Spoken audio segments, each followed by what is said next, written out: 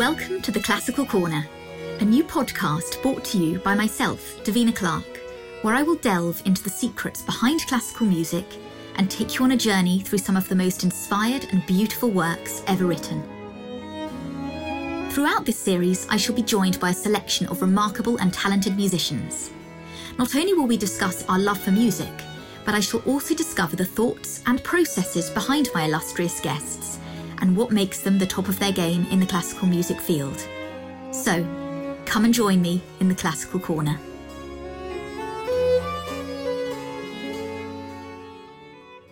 Hello everyone, and welcome to another episode of the Classical Corner. Today's episode is going to be slightly different to my usual format, as I'm excited to say that I will be reviewing not one, but two new albums, featuring some of the top soloists and ensembles in the world. I've listened to both albums and thoroughly enjoyed each of them, but it is worth mentioning at this stage that this is just my view on the delivery of the music, and so I very much encourage you to listen to each of these albums yourself, to form your own opinions, not just on the music itself, but also on the interpretation of it. Spoiler alert, I can actually assure you, however, that each disc is absolutely spectacular, so you really are in for a treat. I'd love to start today's episode talking about a new album recorded by the English Concert. The English Concert is an outstanding orchestra, exceptional in the world-renowned quality, ambition and variety of its live and recorded output, unique in the zeal of its players for working and performing together, unwavering in its desire to connect with its audience throughout the world too. Under the artistic direction of Harry Bickett and principal guest Christian Bezuidenhout, the English Concert has earned a reputation for combining urgency, passion and fire with precision, delicacy and beauty. All of this is beautifully reflected in their new album of Handel's La Resurrezione, which was released by Lynn Records on the 8th of April. Following on from their acclaimed concert cycle of Handel operas and oratorios, including Rodlinda last year, the English Concert, under Harry Bickett, have just released their next album of Handel's La Resurrezione, which was released by Lynn Records in April. La Resurrezione, or The Resurrection, composed by Handel in his mid-20s, was first performed on Easter Sunday in 1708, marking the climax of Handel's time in Rome. The oratorio is to a libretto by Carlo Capece, who was a court poet to Queen Marie Casimir of Poland, who was at the time living in exile in Rome. The work details the events between and during Good Friday and Easter Sunday, and like all the oratorios, the action is carried forward in recitative, with the exploration of character and moods portrayed in the arias throughout by a cast of liturgical characters: Lucifer, Mary Magdalene, an angel, John the Evangelist, and Mary, Cleophas. The new recording was released on Lynn Records on April the 8th, exactly 312 years after it was first performed on Easter Sunday, the 8th of April in 1708 in Rome, and it features some of today's finest voices, including Lucy Crowe, Yeston Davies, Sophie Bevan, Ashley Riches, and Hugo Hymas. The oratorio begins with a glorious sonata in concerto grosso style, showcasing all the brilliant players from the English Concert. The vibrancy of the oboes in the opening subject welcomes the whole orchestra, including trumpets, who join in triumph before some fantastic exchanges between leader Nadia Zweiner and principal cellist Joe Crouch. Harry Bickett explores the whole score of dynamics and timbres in the orchestra, making the opening sonata both hugely exciting and also sensitive, with incredible playing from the continuo team, which continues throughout the entire album. As the opening sonata sleepily melts away, we're awoken suddenly with trumpet fanfares for the first aria, which is expertly sung by Lucy Crowe, who nimbly masters Handel's coloratura and delivers the opening text with such great conviction. The text reads, "Open, O gates of Avernus, and at the beautiful radiance of an eternal light, let all your horrors be dissolved in a flash. Yield, you horrid gates, yield to the King of glory, that of his victory you may be the first honour." I'm thrilled to say that I'm actually joined today in the Classical Corner by the wonderful British soprano and award-winning soloist Lucy Crowe for a little insight into recording this fabulous album with the English Concert. Hello, Lucy, and thank you so much for joining me in the Classical Corner today. You're very welcome. Thank you for having me. So, Handel's La Resurrezione. Have you sung this oratorio before you recorded it? Well, actually, I sang it in lockdown as well for Sky Arts. They did a live recording of a concert performance, and it was with Harry and the English Concert. So I had a little bit of practice before we recorded it. And actually, the main aria that I get to sing as the angel, I recorded for my first ever disc with the English Concert about 10 or 12 years ago now. So yeah, I've performed it not that often, but a couple of times. That's absolutely amazing, because I was chatting to some other cast members the other day and they were saying that because the English Concert recorded this during lockdown, you were going to have a big concert tour, but obviously that was all cancelled. So you just did the recording. And I think for the recording process, it's actually slightly different from my perspective also as a player to have not to not be coming at the recording, having done loads of concerts and feeling very comfortable in the work. Exactly. It's a different sort of approach. It makes it much harder. In fact, I'm recording it with the English Concert at the moment. We've just done a little tour of Xerxes, and we started recording some of the recitative yesterday. And it's so hard to stand there recording recit when you've got your microphone there and you're having to do it as perfectly as possible. But when you've not got an audience, and when you're trying to incorporate all the drama. But it's actually really difficult to muster that, especially when you haven't performed it at all. I mean, at least we've done 2 concerts of it. So for La Resurrezione, it was really hard to do that. Of course, we're professionals, so we try our best. I hope we do a good job. But from personally speaking, I was really glad to have had a performance under my belt before recording it. Yeah, absolutely. I mean, certainly for things like recit, as the recording process goes, a lot of things are just very out of context. So you will do one aria, then you'll have a lunch break, and then suddenly it'll be, okay, we're going to do these 4 recits, none of which are connected at all in the time frame. One's at the beginning of the oratorio, one's at the end. And you've got to get your head around the emotion, what comes before and after, all of that to get your head around, which is a lot to portray just through a microphone. It is. That's why, there's a lot to be said, actually, for these live recordings that, we often do with, sort of add-ons at the end of a concert to just go over something that you might not be happy with. They do tend to sort of get a bit more of the atmosphere, the performing atmosphere to them. But we're all used to it. I think we're used to doing this. And you try. What's difficult, I think, is I was doing a recit yesterday, and I did it about 4 times. And then suddenly I was like, you're not doing this the way you were doing it in the concert. Come on, you need to switch on, Crow. So, I suddenly remembered. And so you really have to be so on the ball in a recording situation. And not think about your shopping list or when you're going to pick your kids up from school. I know, which you can do when you're in a concert, because actually most of the time when we're performing, it's so much in muscle memory, isn't it, that you are very much engaged, but you do have a side of your brain that's wandering, which sort of keeps you sane throughout the whole thing. Yeah, just totally. Thinking what you might be having for dinner later after the concert, or which pub you're going to. Yeah, although it's funny, isn't it? Because some concerts, your mind does sort of do that, but then there are other concerts where you're so immersed in it that you don't think of anything else. And I never know why one particular might have. I never know what causes that to happen. There are sometimes when I'm sort of, singing Susanna, which is a massive role. And sometimes I'm so in it and thinking, I've done a great performance. And then the other night, I literally am thinking other stuff. My brain is sort of somewhere else. And often that's when I get the best response. And I really don't get that. I'm like, but I didn't give my all. But for some reason, obviously, maybe just being a little step aside or away from it meant that maybe I was able to communicate better with the audience. Anyway, sorry, perhaps. I divert. No, not at all. So in La Resurrezione, who is your character? You've got one of the opening arias. Yes, I am the angel, the angelic one. And yes, I start off the whole piece with the most incredible aria. Open, O gates of Avernus, and at the beautiful radiance of an eternal light, let all your horrors be dissolved in a flash. It's such an incredible aria. I mean, it's very bold of Handel to start off this oratorio with this piece. But it's a tour de force, really. Amazing coloratura. And it's a joy to sing. I have to say, when I recorded it all those years ago, I think I did it at a slightly faster tempo. Right. Don't know whether it was because I think we just decided to take it a tad slower this time round.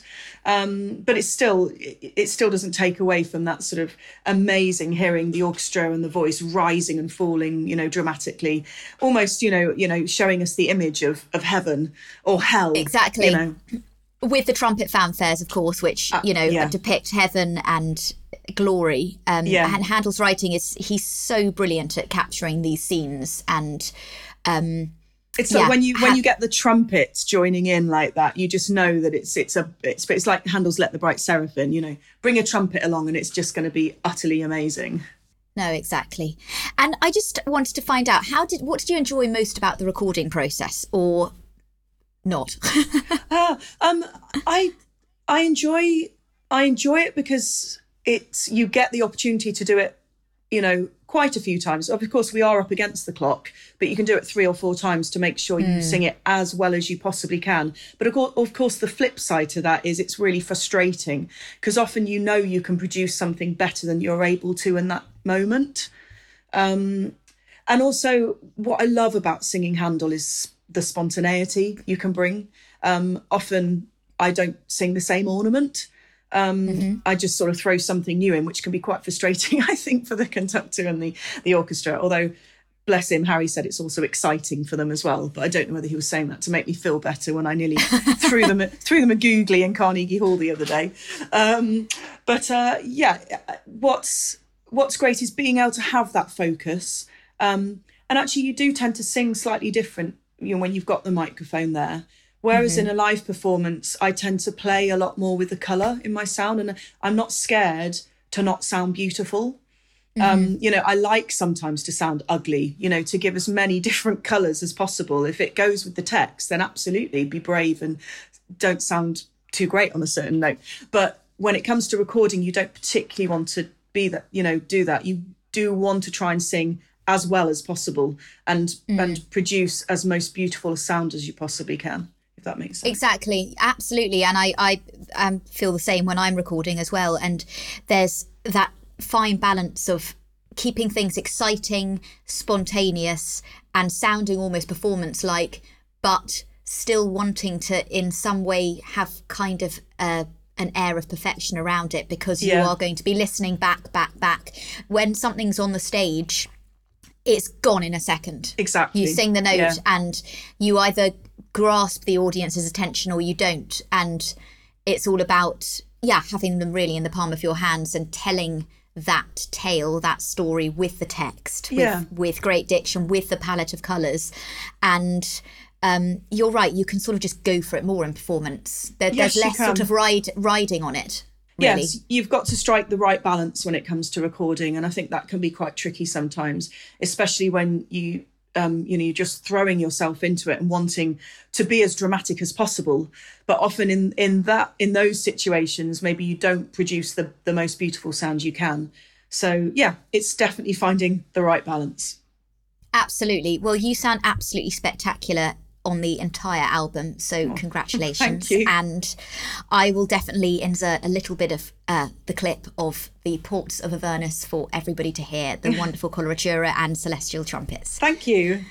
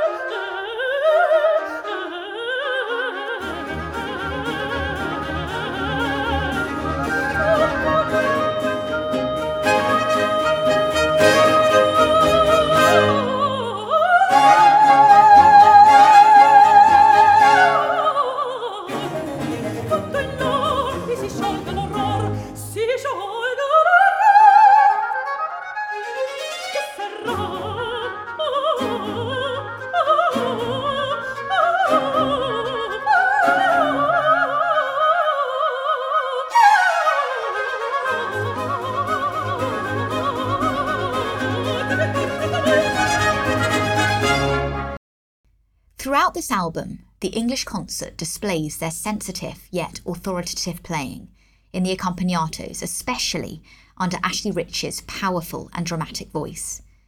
Ashley plays Lucifer, and he perfectly captures the essence of the devil through his incredible delivery of the text in his first aria, Cadi e Ver. I'm not going to go through every single number on the entire album, as we would be here for quite a few days, but I did want to touch on a few arias that really stood out to me. The first of these is Ferme l'hai, or Fold Thy Wings, which is sung so beautifully by Sophie Bevan. The haunting accompaniment by continuo and two recorders is just magical and mirrors the text so beautifully. Fold thy wings and, oh my eyes, fly not, unwelcome sleep.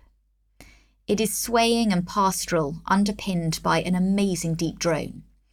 And in the B section, the gamma playing by Jonathan Manson is absolutely glorious, especially alongside Sophie's exquisite ornamentation. Another of my favourite arias is called Caro Figlio and is sung by the brilliant Hugo Hymas. Hugo sings with such beautiful controlled diction and a spectacular palette of colours, which is highlighted by the gorgeous continuing playing by Tom Foster, Sergio Buccelli, Joe Crouch and Karina Cosgrave.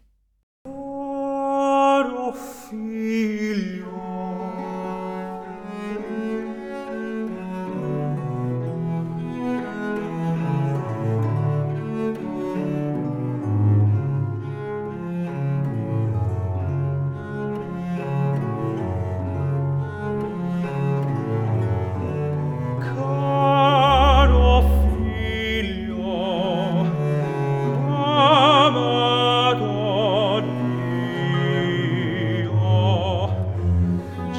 il cor mio nel vederti sced al petto, caro figlio, figlio caro amato mio, già il cor mio nel vederti esce dal petto.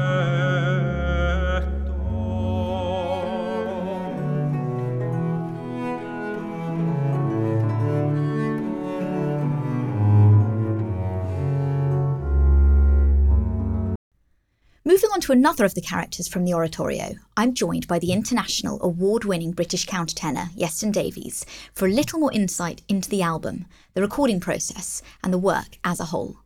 Hi Iestyn, thank you so much for joining me in the Classical Corner today. Where are you at the moment?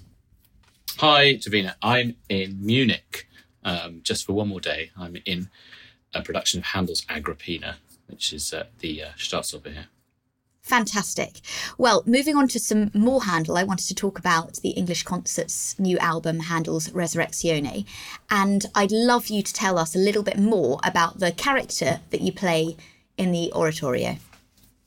Yes, so I sing the part of a woman called Mary Cleophas, who is in the Gospels one of the three Marys, who attends the tomb of Jesus and is part of the bigger story of the 3 days of his crucifixion through his resurrection, which is what La Resurrezione deals with. Originally, it was sung by a man, a castrato. Women weren't particularly favoured as singers on the stage by the Pope. However, in this first performance, the soprano role was sung by Duristante, and the Pope admonished Rispoli, who put it on in his palazzo in Rome, for this, and so she was replaced with castrato later on. So that's my character, and throughout the drama, and it is a drama in the sense that when it was first done, it was performed in 1708. It was performed, we'd imagine it in a concert situation, but they built a proscenium arch. They had backcloths, they had imagery of the crucifixion, and there would have been costumes and so on. So it's very much a drama in the sense of a staged opera, I suppose. And yes, the characters sort of reflect and comment, as they do in the Passion stories, sometimes just the mood rather than the actual drama itself is moved on by the recitative in between the arias, and then there's beautiful moments of reflection and sort of expansion on what's happened in the drama. Yeah, exactly. And would you say that playing a character in an oratorio such as this is different from a character that you play when you're in an opera, such as what you're doing at the moment, in terms of the sort of amount of dramatisation that you do? Yeah, I mean, it depends whether you're... I mean, obviously, if you're staging it, it's very different, because I've staged oratorios. The very famous production of Saul we did at Glasgow with Barry Kosky. You know, that if you did that in concert, which we're doing, actually, with the English concert in the Edinburgh Festival, the interpretation is still at the same level, because you still have to deal with, in the 18th century style, quite limited amount of text, which is repeated in the Da Capo aria, for example. Yeah. And as a singer, you still have to think about how to move that story onwards. So you go back and sing the same tune, but with the same text, but you elaborate it. And it's a good reflection of real life, is that something happens now, and in 4 minutes' time, something else happens. You can't just go back and sort of repeat stuff. So in that sense, there's not a lot of difference, and I think it's good as a singer to kind of approach an oratorio in the same way as an opera, because it is dramatic, and I think in particular, even though this is the beginning of Handel's career, when he's young and he's full of really amazing orchestrations and really exciting music, his style develops in such a way that by the end of his career, he's doing these big, much more serious sacred dramas like Theodora and Jephthah, and various others, which kind of take from his massive opera career in the 1720s and 30s, and then become much more serious versions of what we listen to in La Resurrezione. Interestingly, La Resurrezione is very similar in music to a lot of Agrippina, which I'm doing right now, and the other sort of oratorio, Il Trionfo del Tempo, as well. His Venice and Rome music is full of the verve of youth, but underneath there's this sense that he's playing with the style at that time, even then. So in a way, you get tunes, but it's not quite the same as what you get in the opera, where the tune really becomes the big seller. The orchestra, you guys get to play some amazing, exciting music, which stands alone anyway. So yeah, it's a combination of drama, but not necessarily in the characterization as we see in opera, because the characters in a way are stepping out of the drama to comment. Exactly, if you imagine a John Passion or a Matthew Passion, if I sing the aria Von den Stricken or Es ist vollbracht, something's just happened, and then there's the sort of spotlight goes on, and time stops, and you, like a sermon, a preacher, you kind of interpret what's just happened. Yeah, exactly. No, that's been summed up so beautifully. One of my favourite arias in the album is Piangete, si piangete, which you sing so beautifully, Weep My Sorrowful Eyes. The writing is so mournful and dark, with these beautiful overlapping violas and cellos and gamba writing for Jonathan Manson. The line always goes somewhere slightly unexpected when I was listening to that, actually. It's not where I was it's very windy, isn't it? And it kind of takes unexpected corners. Yeah, I think that's what you're saying there, is really you're hearing a young composer exploring, well, firstly using tropes that are kind of common, which is the gamba, the weeping sound of the viola, the gamba. It's often called the sort of most human of the instruments, because it's like a human voice. The way the bow is drawn over the string rather than pulled across the string, so it's like a breath. The right hand pushes the bow, and if you were doing it on cello, it would be the opposite way around. Yeah. That is much more like a breath, where you support, and from your diaphragm you push the air out. It's like that. So the gamba is kind of like a very soulful instrument.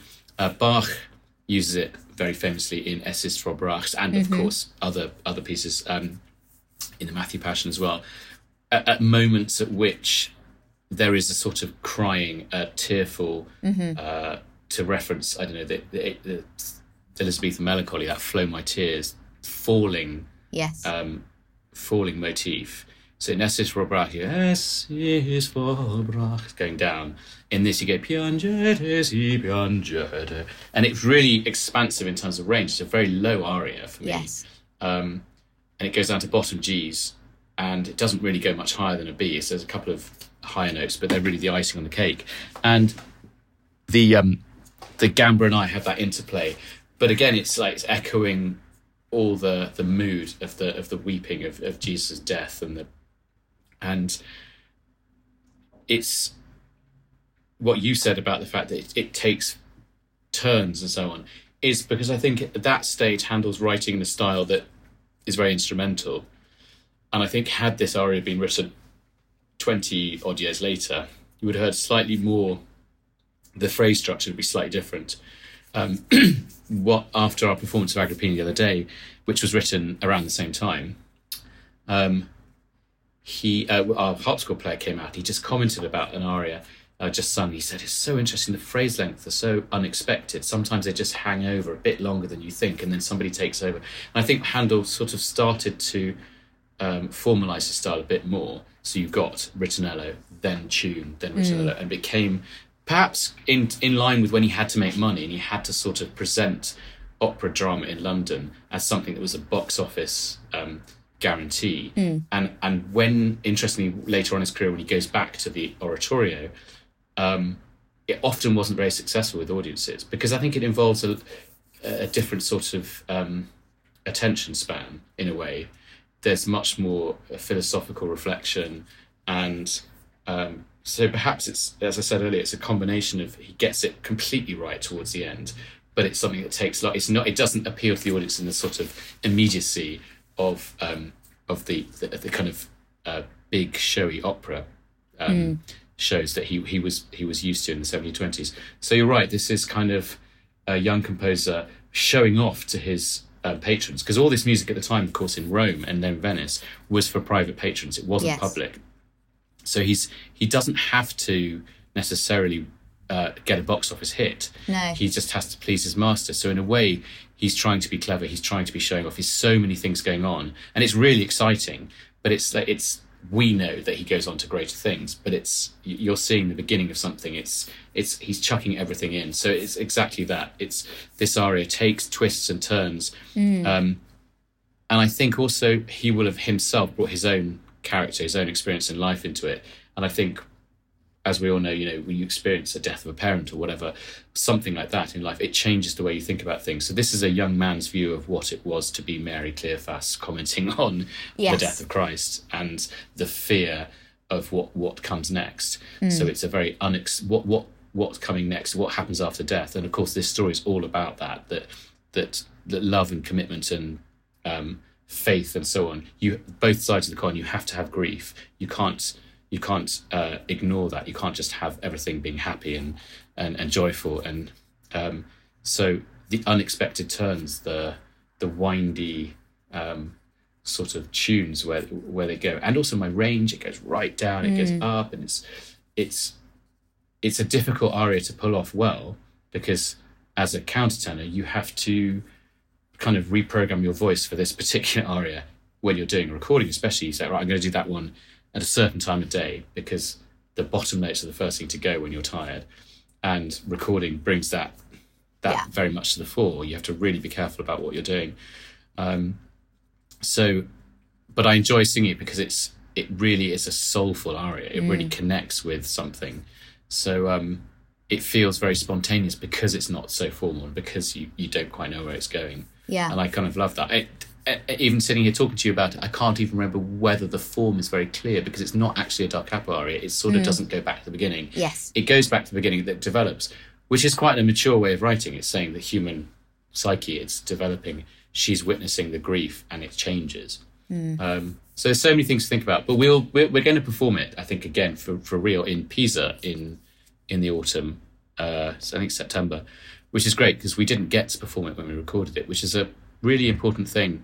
I think you get a different take on stuff. That's not to say the recording is any less virulent without a live performance, because actually I think recording is a very fake thing anyway in general. Even if you perform stuff live, recording is an amalgamation of hundreds of takes. Yes. And people different energies, different times of day, and we listen to a recording for perfection, but at the same time, what's perfection? Live performance is great because everyone forgets what happened straight away, so it's ephemeral, and You're all geared up I in exactly the same way to Yeah. hit the platform at the same time to, go in, and you've all got the same outcome. The English Concerts recording of Rodelinda, for example, which preceded this, that was done, it should have been done after an 8 or 9 concert tour, but because of COVID, that didn't happen. But the funding was in place, we did the recording, and that was done off a few days rehearsal with people who could pull it out the bag. But I've since done that piece again as a staged opera, and I think if I recorded again, I would do it differently. But at the same time, the reaction to that recording is still valid. People who really enjoy it and think it's full of life are hearing something where maybe people are on edge because they're like, we haven't done this live, we have to do something. And so it brings out a different sort of performance. Yeah, you're absolutely right. And that is a beautiful recording, Rodelinda. You'll certainly put through your paces in another aria, which is, I can't actually pronounce it, but it's about stormy waves. And Handel writes in such a vibrant way for both strings and voice. You've got so much coloratura, and the middle section is much calmer. I think you probably know exactly the text, but it's got these beautiful oboe lines and is more about the storm subsiding. Could you tell me our listeners a little bit more about this? So the aria is called Naufragando va per l'onde, which essentially is talking about naufragando, shipwrecked, being all at sea, which is a sort of metaphor which we can all relate to. And it's a classic example of Handel using a sort of musical alliteration and imagery to paint the picture. It's a rocking oboes at the beginning. It's like, it sounds like a roller coaster. It's very difficult to sing.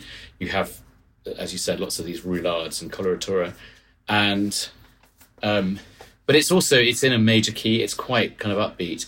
There's a sense of heading for port out of the storm, which you get in the middle section, which is much more reflective. And I from what I remember, I think it goes into the minor there. And there's a number of arias by Handel that are like this, that use this imagery. And it's kind of, I look forward to doing it live because it has a completely different feeling in the middle of a concert suddenly to be able to do that kind of stuff. I mean, it uses the human voice as a tool to express a sentiment or a mood, and it's because of the virtuosity of the singing that we react to the music. It's not necessarily what you're saying. It's, to me, what Handel does very well is in the introduction to a piece, and he does this throughout his career. He tells you everything about what this piece is about. If it's a villain in an opera, without fail, it's usually a bass. Basses, they get these sort of, the introduction to the music, the tune will be strident. It will have octave leaps. It will have fifths. It doesn't have the nice, predictable safeness of a tune which is in a scale. Yeah. And then when he has a romantic lead singing a lovely opera, he'll have much notes that are close together. And so this example, and then when he has to sort of depict a shipwreck and a storm, he knows exactly which colours to bring out of the orchestra, and which for example, there's lots of wind playing very far, oboes and bassoons and all that kind of stuff. And the bass is the cello part in this. It's really virtuosic. The bass line, and it just straight away you think this sounds like a shipwreck. You don't have to know what I'm singing about to get that. And let's not forget, when this was first done, the orchestra was led by Corelli, and so all these. It's similar when you get Agrippina and Rinaldo, the violin parts as well. There's a lot of virtuosic writing going on there because he had at his disposition these incredible musicians. So everything about it is virtuosic, which in turn tells you everything you need to know about the story, because it's like going from darkness to light. Despite the shipwreck, despite the being thrown off course, there is the sort of guiding star, which I think is reflected in the B section, to bring you home to port. There is hope. There is resurrection. Yeah, exactly. Well, that is beautifully summed up by you. So for our listeners, I urge you to all go and listen to this wonderful new recording of Handel's La Resurrezione with the English concert recorded by Lynn Records. Iestyn, thank you so much for joining me in the Classical Corner today.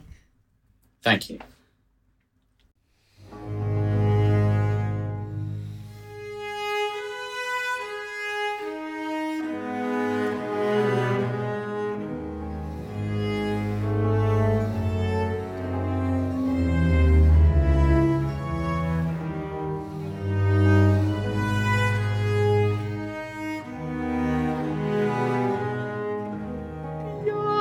Piangete, sì, piangete. Piangete, sì, piangete. Dolenti le mie pupille.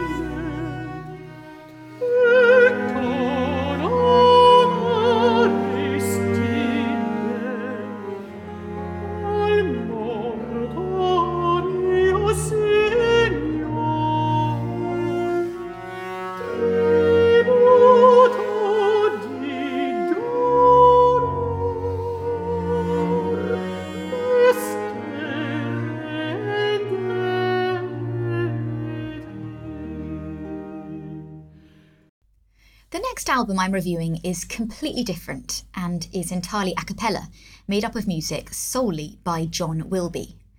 Draw on Sweet Night by Fagiolini and Robert Hollingworth was released on the 1st of April by Coro. To welcome in the spring, Fagiolini has put aside its beloved Monteverdi to uncover its own national heritage, the best of John Wilby's classic Golden Age madrigals. The album marks the first specific recording of Wilby's madrigals released since the 1980s, and it covers a central part of English choral culture that has been strangely out of fashion for so long. Fagiolini is a British vocal ensemble specialising in early music and contemporary music. Founded by Robert Hollingworth at Oxford in 1986, the group are internationally renowned for their genuinely innovative productions and for presenting music in very unusual ways. Over the years, they have won many international awards, such as the UK Early Music Network Young Artist Competition and a Royal Philharmonic Society award too. The English madrigal composer John Wilby was born in Suffolk in 1574.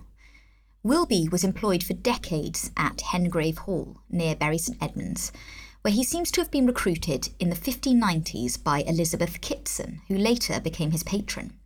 Wilby is probably the most famous of all the English madrigalists. His pieces have long been favourites and are often included in modern collections.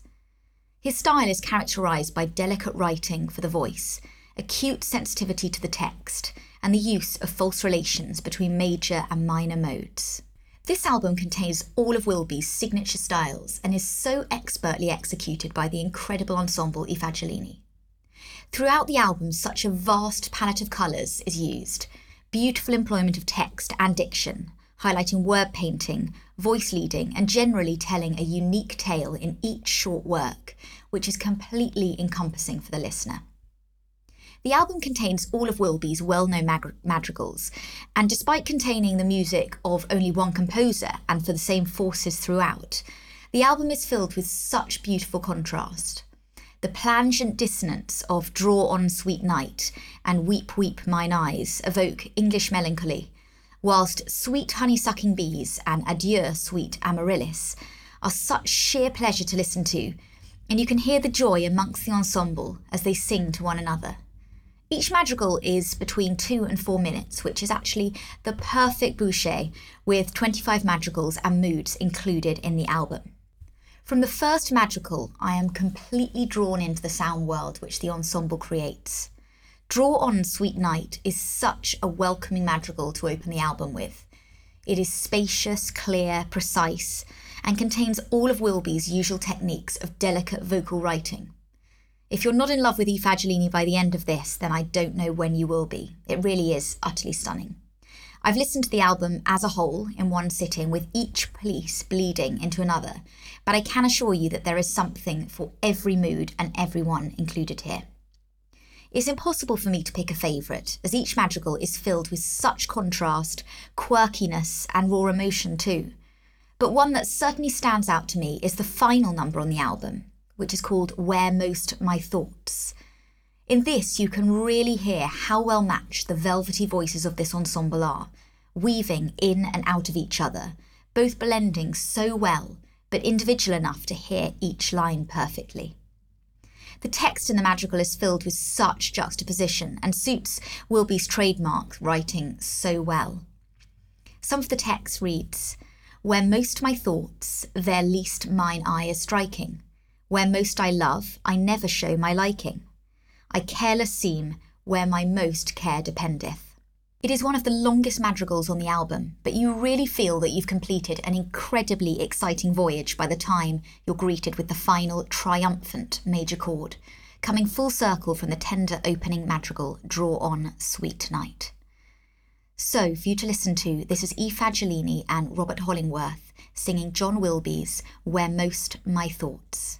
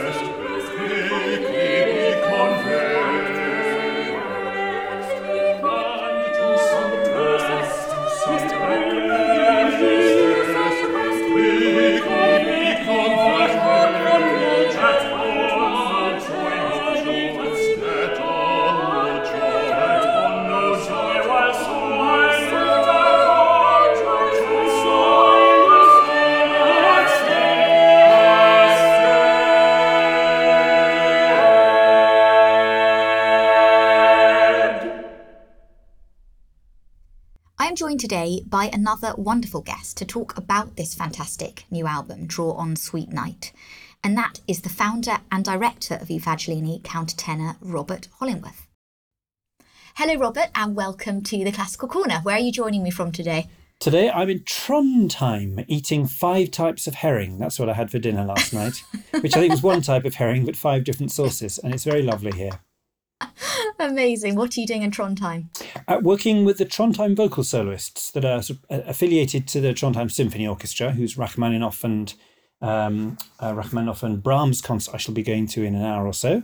And we're doing a programme of basically all the vocal music that I really, really like. So some Bird, some Lassus, some Daniel Lazure, a bit of Vaughan Williams. And they're mostly going ill. So I'm having to replace some of them with super reader British singers that seem to be able to sight read anything off the planet. But lovely people. Oh, my goodness. Lovely people. Mm. So you're joining me today really with the view to talking about your fantastic new album, Draw on Sweet Night. And I just wanted to find out how this album came about. What was the reason behind recording it? Well, it started with a film that we were involved in 2015, and we've been involved quite a lot in our own films over the years, but this is a guy called Tony Britton that has done a lot of really interesting sort of drama doc stuff over the years, most famously a film about Warlock and one about Britain as well with James Gilchrist and fantastic singers like him. And he wanted to make a film about Wilby because there's not very much known about his life. He didn't work that much in London. He was stuck at Hengrave Hall near Bury St Edmunds. But there's certain women that seem to come up in his life. Why is his second book of madrigals dedicated to Arbella Stewart, who was then executed only 6 years later in 1615? And who was Mary Darcy? He spun a sort of beautiful fantasy out of it, and we recorded some tracks for the disc, but often only little bits of them. And I thought we should really put this into a CD because I suppose there are loads of English madrigal CDs, but then I looked and actually there aren't. There are sort of, mixes of them. But John Wilby, there hasn't been a CD release of John Wilby since I was in short trousers, since I went to university in the 1980s, the Consort of Music. So I thought, I know what I'm going to do. There are only 2 books of his madrigals. I'm going to go through them and I'm just going to pick the very, very best ones. And I'm very good at that. I have a lot of faults, but one of the things I'm good at is the difference between, and you'll know this, the difference between a good piece and the difference between a really great piece. Yeah. And so I put an album together of his very best pieces, and they go from 3 to 4 to 5 to 6 part pieces. And there's a plangency about them. There's a sort of bite. If you think English madrigals from sort of your Blackadder and think, don't say tush, Percy, after tush, it's hey nonny, and then I shall have to call the police. It's not quite like that. I mean, obviously 98% of English madrigals are like that, but the remaining 2% are so powerful. And this disc is nice because it's a mixture of a few fluffy ones, if you like, and the more powerful ones. And they're so pleasurable to sing. And And I don't think that's, people look down on English musicals. Oh, they're just for the pleasure of those singing them. Well, yeah, absolutely. There is a strong place for social music in society. It's something that people massively missed in the various lockdowns. But actually, these are top pieces. And John Milson, who wrote the note about them, says the thing about these pieces is that they really develop. It's not just a sort of fluffy idea and that's it. Can I say fluffy twice in your podcast? They're rather more involved. And so I think it's been really worthwhile. Also, it's that time of year, isn't it? It's English Magical, Strawberries and Cream, that time of year. Everyone should have an album called Draw on Sweet Night. Exactly. Well, what an amazing précis to the album. And I completely agree. It really comes across when you're listening to the disc, the enjoyment that is really going on in the group, if only to be a fly on the wall in the recording sessions and actually when you are making this beautiful music together, because you really can hear not only each individual line weaving in and out of each other, but the beautiful harmony of you all coming together and just matching so well, which is displayed so amazingly in this Wilby music. You've mentioned that Wilby hasn't really been recorded very much since you were in short trousers. Is that one of the reasons, as opposed to doing another disc of Bird or Morley or Dowland? Was there any temptation to integrate any of their music into the album as well, or did you want to just keep it purely Wilby?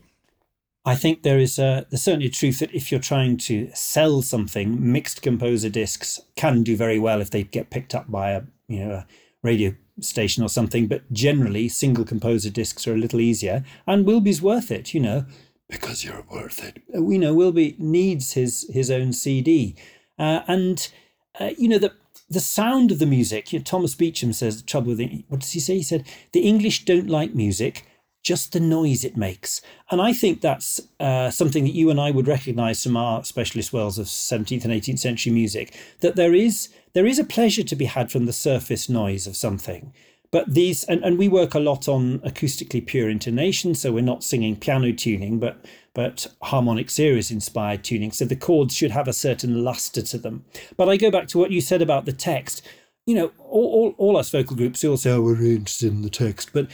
And maybe we all are, but actually transferring that to an audience is quite a different thing. And I've spent most of my career, how old's Fagiolini now, 36 years old, thinking about how an audience receives music as opposed to what we as musicians want to do to them.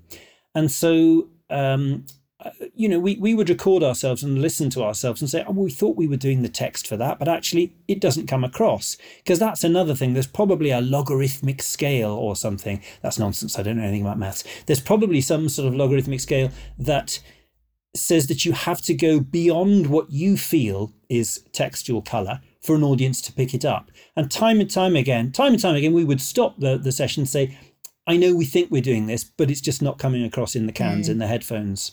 Yeah. And when you got singers like, Nicholas Mulroy and Martha McLaurin and Greg Skidmore, they really do text. We just had to do it that little bit more. Well, it certainly comes across in the album, and not only the text, but the diction and how each tale in each madrigal is portrayed. There's actually quite a limited amount of text in each madrigal, but with each phrase, how the intonation changes and how the line is delivered changes all the time. And that's what keeps it so kind of vibrant throughout, and was one of the things that stood out for me. Talking about how you chose the music, you said you picked all the best ones, essentially. Are any of the madrigals connected in any way? Were they all from his time at Hengrave Hall, or is there any connection between any of these? He had two books of madrigals, 1598 and 1609. And what is extraordinary is just why he didn't write more. He seems to have been very involved at Hengrave Hall with the sort of daily music. We still have lists from Hengrave Hall, what they had: a chest of crumhorns, a chest of vials, lists of crumhorns, cornemuses, all sorts of things. But he sort of seems to have given it all up and was given quite an expensive sheep farm by the lady of the house. And clearly, like a lot of musicians in the pandemic, thought, pardon my French, sod this for a living. I'm actually going to do something that makes some proper money. And so he seems to have sort of given it up, but lived with the daughter of the lady house, Lady Mary Darcy. He moved to wherever she lived in Colchester, and he's buried in Colchester now. So we know that these pieces would have been performed there. And if you watch Tony Britton's film, which is also called Draw on Sweet Night, actually, which you can now stream, you can see this happening in the house, which is rather lovely. Are some of the pieces about the women that he may or may not have loved? Inevitably, yes. Did he write some of his own texts? I don't know. Draw on Sweet Night is quite a sort of melancholy thing, that English melancholic temperament, that love of the sort of black night, which is funny because you think about these pieces and we all associate them with sort of punting down the Isis on summer nights and singing this. But actually, there are some quite varied texts. I mean, my favourite text in the pieces in the set is the one that a lot of singers will have a sympathy with, especially at the end of 3 days of sessions. It's called "My Throat is Sore, My Voice is Hoarse." I did see that. It's the second half of "Joys and Pleasing Pains." My throat is sore, my voice is hoarse. It sounds like the Monty Python and the Holy Grail, doesn't it? No, it's very difficult. I mean, sometimes you do get. I mean, there are some a lot of Italian madrigals that we know that they were written for a particular occasion. Down in a Valley, Oh, What Shall I Do? That's a stupid title for a madrigal, isn't it? Love Me Not for Comely Grace, with Grace Davidson singing in it. That was rather nice. Sweet Honey-Sucking Bees. That's the one you want to spell properly. A lovely set. But I don't think you can really point very much to, because we have so little information about it, which allows your imagination to run free. Exactly. Something that really stood out for me as well was when I was reading about Wilby's music, as with other madrigal composers, there's a lot of kind of juxtaposition that's used throughout, certainly with the use of keys, major and minor, and swapping keys regularly within, a small, short piece of 2 or 3 minutes. And some of the numbers that I thought, having read the title and read the text, that I thought were going to be in a minor, such as, Cruel My Heavy Heart, were in major keys. And it was very interesting, actually. Yeah, I think that so 20th or 18th, 19th century connection between minor as sad and major as happy doesn't quite work. In fact, it's almost the opposite, in that the Dorian mode, if you like, which is sort of close to the minor, ya da da da da dee dee dee dee dee dee dee dee dee. That was the mode for all noble emotions. Yeah. And actually, if you want a harshness, you go to the major key, and that still exists in French modal theory. In that the word for major in French is dur. And the word for minor is molle. Well, dur means harsh, and molle means soft.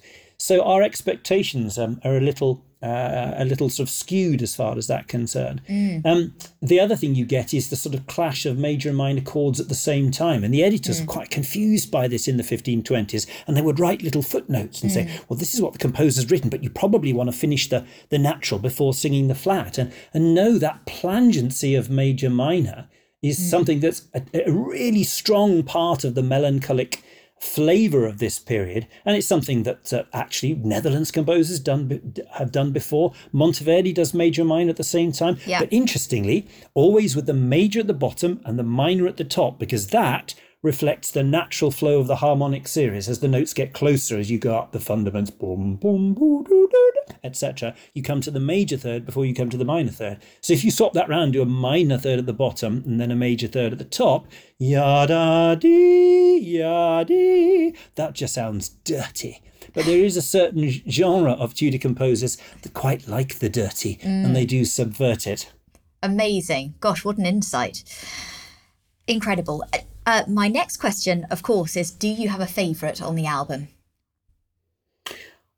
I love singing nearly all of them. I love singing Down in a Valley because it's just so glorious, and it's got a joke. It plays a joke on the tenor, which I think is always good. The tenor has to sing at one point, "Sweet Lovell, my wounds be painful," and it's right at the top of the tenor, and he's going to feel. You can just see Will be singing one of the other parts and laughing at the tenor having to do that. But I do think the last track, where most my thoughts, and despiteful thus, with its second half, you can hear the singers really trying to make the sense of the rhetoric, the text, the overall meaning clear.